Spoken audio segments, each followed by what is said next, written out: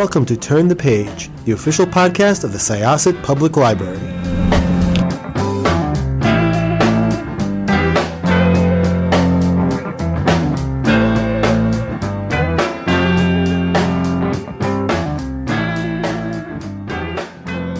Hello, everyone, and welcome to Turn the Page. I am your host today, Jenn, and I am joined by a fantastic and brilliant researcher and writer whose work I am so excited to discuss. So let's get right into it.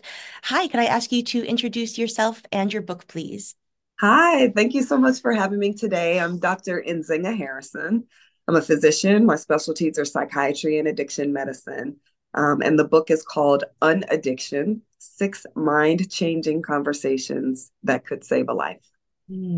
It truly was mind-changing for me. Oh, I think it really prepared me to understand not only some friends and family a lot better and to have more mm. compassion, and also just my own relationships to all sorts of things and how we interact with things in our lives.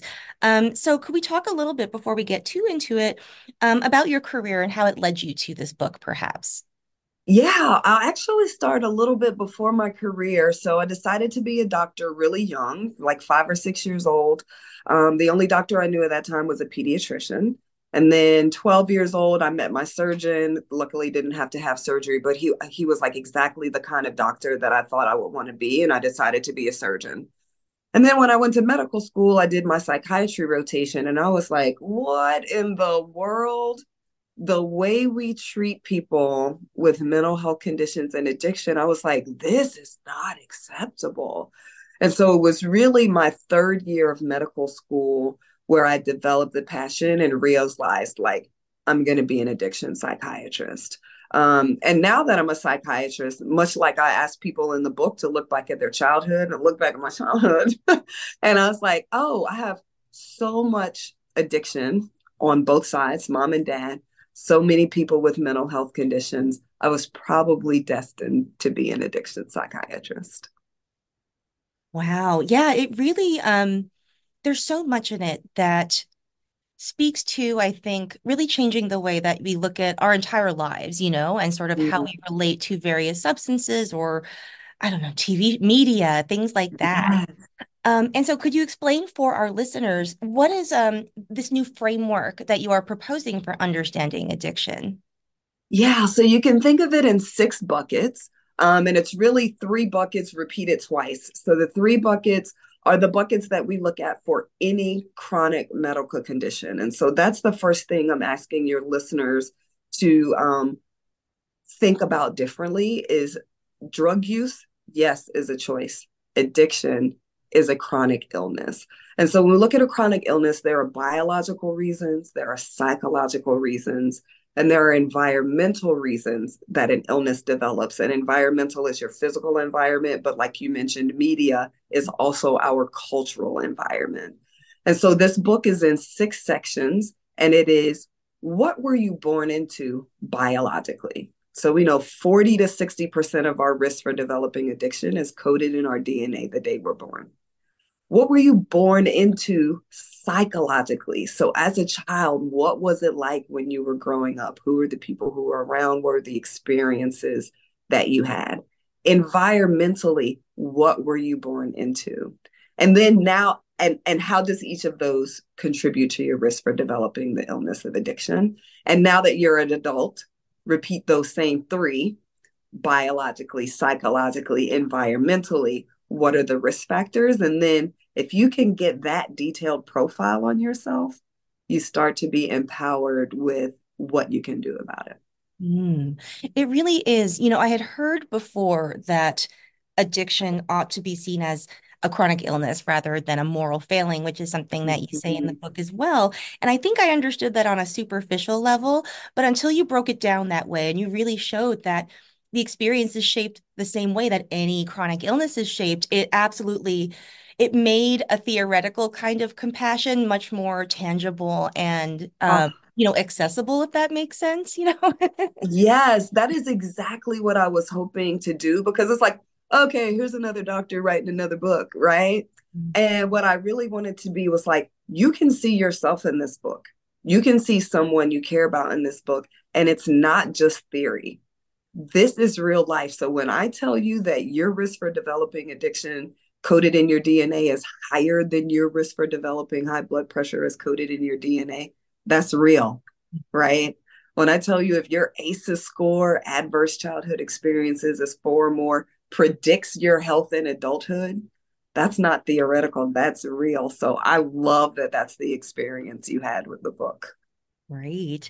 And, I think it's also very emblematic of something I think the book does beautifully, which is it balances a lot of difficult truths. Like we're Mhm. just talking about the way our childhoods and our environments affect us Mhm. going forward, but it's also full of a lot of hope. But I was so taken with the statistic of 75% of people who have used substances are in recovery. That's an amazing fact to me. And do you think like that sort of careful balance that balancing the pragmatic hard truth with the hopefulness, is that also, do you think, key to the recovery process as well as sort of like your work as a addiction scientist? Or 100% absolutely critical, because there is actually literature that shows us if a person has an illness for which they do not believe they can get better, they suffer more. And if a person has an illness from which we don't believe they can get better, we're less inclined to be motivated to help. And Mm. so it's so important. There is this belief overwhelmingly in America, people do not believe that addiction is treatable, when 75% of people with addiction are in recovery or currently in the process of recovering. And so that's 3x. 75 is 3 times 25, right? So you have a better chance. But if you understand your 6 buckets, and if you get to your formula from those 6 buckets, you increase your chance that you're in that 75%. And maybe we increase that 75% to even more. Mm. So, something that really struck me as I was reading is that, we've talked about the sort of misunderstanding of addiction and the new model that you are proposing. And you talk about the ways in which the previous misunderstanding has sort of set up both individuals and systems for failure when it Yeah. comes to helping ourselves or helping each other dealing with addiction. And so for you, like, what do you think a better, more responsive, more compassionate system might look like? Ooh. So I think it starts with compassion. We have to make it safe for me to ask myself, is this alcohol a problem? Is this marijuana a problem? We have to make it safe to ask ourselves that question. And then we have to empower people with what to do if that answer is yes. Mhm. And we have to make it safe for people to say to someone else and ask someone else for help. And so in this book, there are literally scripts. How do you have that conversation with yourself? How do you have that conversation with a family member? How do you that you're concerned about? How do you have it with a friend? How do you have it with your children? So, like my DNA, I gave that to the kids, right? I have 2 sons, they're 17, 18. We started having this conversation when they were 4. So, Mhm. in the book, I laid out like, here's a script for your toddler, here's a script for your elementary, middle, high school person. Because if we can just change the approach from judgmental and stigma laden, and you should have made a better choice, and if you had just, right, should have, that keeps people from being able to take the risk of asking for help. And when you don't ask for help, that lump you found in your breast turns into stage 4 metastatic cancer, and it's much harder to intervene when we're at stage 4. So how do we recognize the lump? And like Susan G. Komen, football players, the NFL, wearing pink in October, Mhm. bike rides, marathons, breast cancer survivors wearing their shirts, pink ribbons. All of that serves to make it safe for a woman to say, I think I might have a lump. And Mhm. so, how do we do that for addiction? Mm. Oh my gosh, I love that question, and I really love all of the possibilities that it opens up. Um, Something that you talk a lot about in the book is connection and how connection is actually the opposite of addiction, as opposed to, like, I think many people would probably say, like, sobriety is the, Uh-huh. And Uh-huh. so can you talk about that role that a connection plays, and perhaps like how that relates to shame? Because I think a lot of what you were just talking about is like the shame associated with all of these things. And like, does connection help to eliminate that shame? Like, what is the role here? Yes. So Matt Bell is a person in long-time recovery. I don't know him, but I saw his quote and I've been using it everywhere. So I just try to say his name. Addiction is the epitome of disconnection. And so recovery is reconnection. Addiction is a disease of loneliness because we don't understand it and because we ostracize people who have it. Deaths from addiction are deaths of despair. And so if you look at the dopamine pathway, I'm going to get like super doctory for just a second. Just a second. The Yes. dopamine pathway is the pathway in our brain we share with all animals. It tells us what we need to survive. The natural things that give us a dopamine signal are food, water, sex, and nurturing. Unfortunately, drugs give us a dopamine signal that is like literally a billion times bigger than food, water, sex, and nurturing. And so your brain interprets that just purely chemically as you need this drug to survive more than you need anything else in your life. And so it begins to disconnect you. The symptoms of addiction are devastating. You become disconnected from your friends, disconnected from your family, disconnected from your support system, disconnected from your sense of self, and you're untethered. And so we're pack animals. What happens to an animal when it gets kicked out of the pack? It slinks off and it dies. And so connection is not just the opposite of addiction, it's the opposite of health, it's the opposite of thriving, it's the opposite of fulfillment. And so when people are struggling, the more we can connect, the more we can pour compassion, the more we can understand, the faster we can heal. Mm, that makes so much sense to me. And it really reminds me, I think, of, the way that a lot of us were operating in the early pandemic, like I was desperate for distractions of any kind. And I would Mhm. notice that, like, anytime I had an idle moment or my brain started to wander, I'd pick up the phone and go to Twitter or to TikTok, Mhm. what have you. And reading your book, I realized, like, oh yeah, those are moments of disconnection. I am disconnecting from the present, from myself and the feelings I'm having. And that really allowed me to, I think, reevaluate a lot of relationships in my life.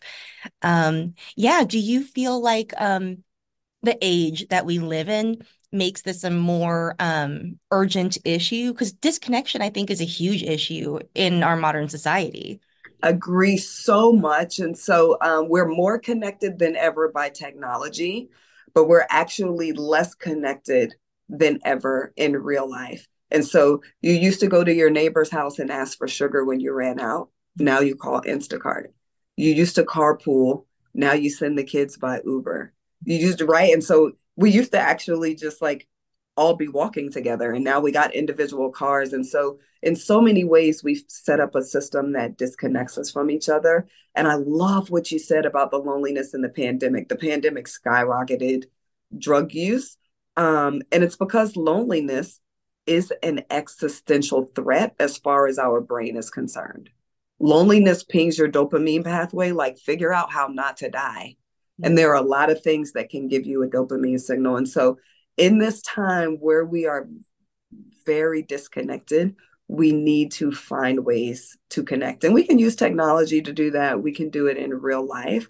But like you said, I love that you developed that awareness because we talk about this in the book. It's like, what is the early warning sign? Because if you had addiction to a substance, you could have easily been picking up that substance instead of picking up TikTok. Mm-hmm. Yeah. Yeah, it's humbling in a way, because I think that when people judge people who experience substance use disorders, they are sort of positing a kind of moral superiority. And I think when you realize that we've all come probably super close to it, if not stepped over that line at various times, I think it makes it more relatable and accessible and like harder to judge, I think. I love that you said that because judging and shame, like you mentioned earlier, and stigma, those are like the three massive tools for disconnecting people. But it's also a safety measure. Addiction is a scary illness, and the idea that I might have it can be so scary that it's easier to say, like, no, that's everybody else. That's not me. When in reality, 46% of Americans know someone who are living with or who have lived with addiction. That's everybody. That's 1 out of 2. Yeah. And on this call right now, it's 2 out of 2, right? Like, you're sharing your stories, I'm sharing my stories. And so it's not them, it's us. And that's what I hoped, is that people could really see themselves in the book in a way that made it safe to see yourself in a book that's about addiction. Wow. Well, that is such a beautiful gift. And, thank you so much for sharing it with me and our listeners and the world. It's really been a pleasure to talk to you. It's been a pleasure. Thank you. You're so welcome. Okay, listeners, now it is your turn. You are going to check out Dr. Nzinga Harrison's On Addiction, 6 Mind-Changing Conversations That Could Save a Life. It's available now, so please pick it up at your favorite library, independent bookstore, wherever you'd like to go. Thank you so much for joining us. It's time to close this chapter. It's time to close this chapter of Turn the Page.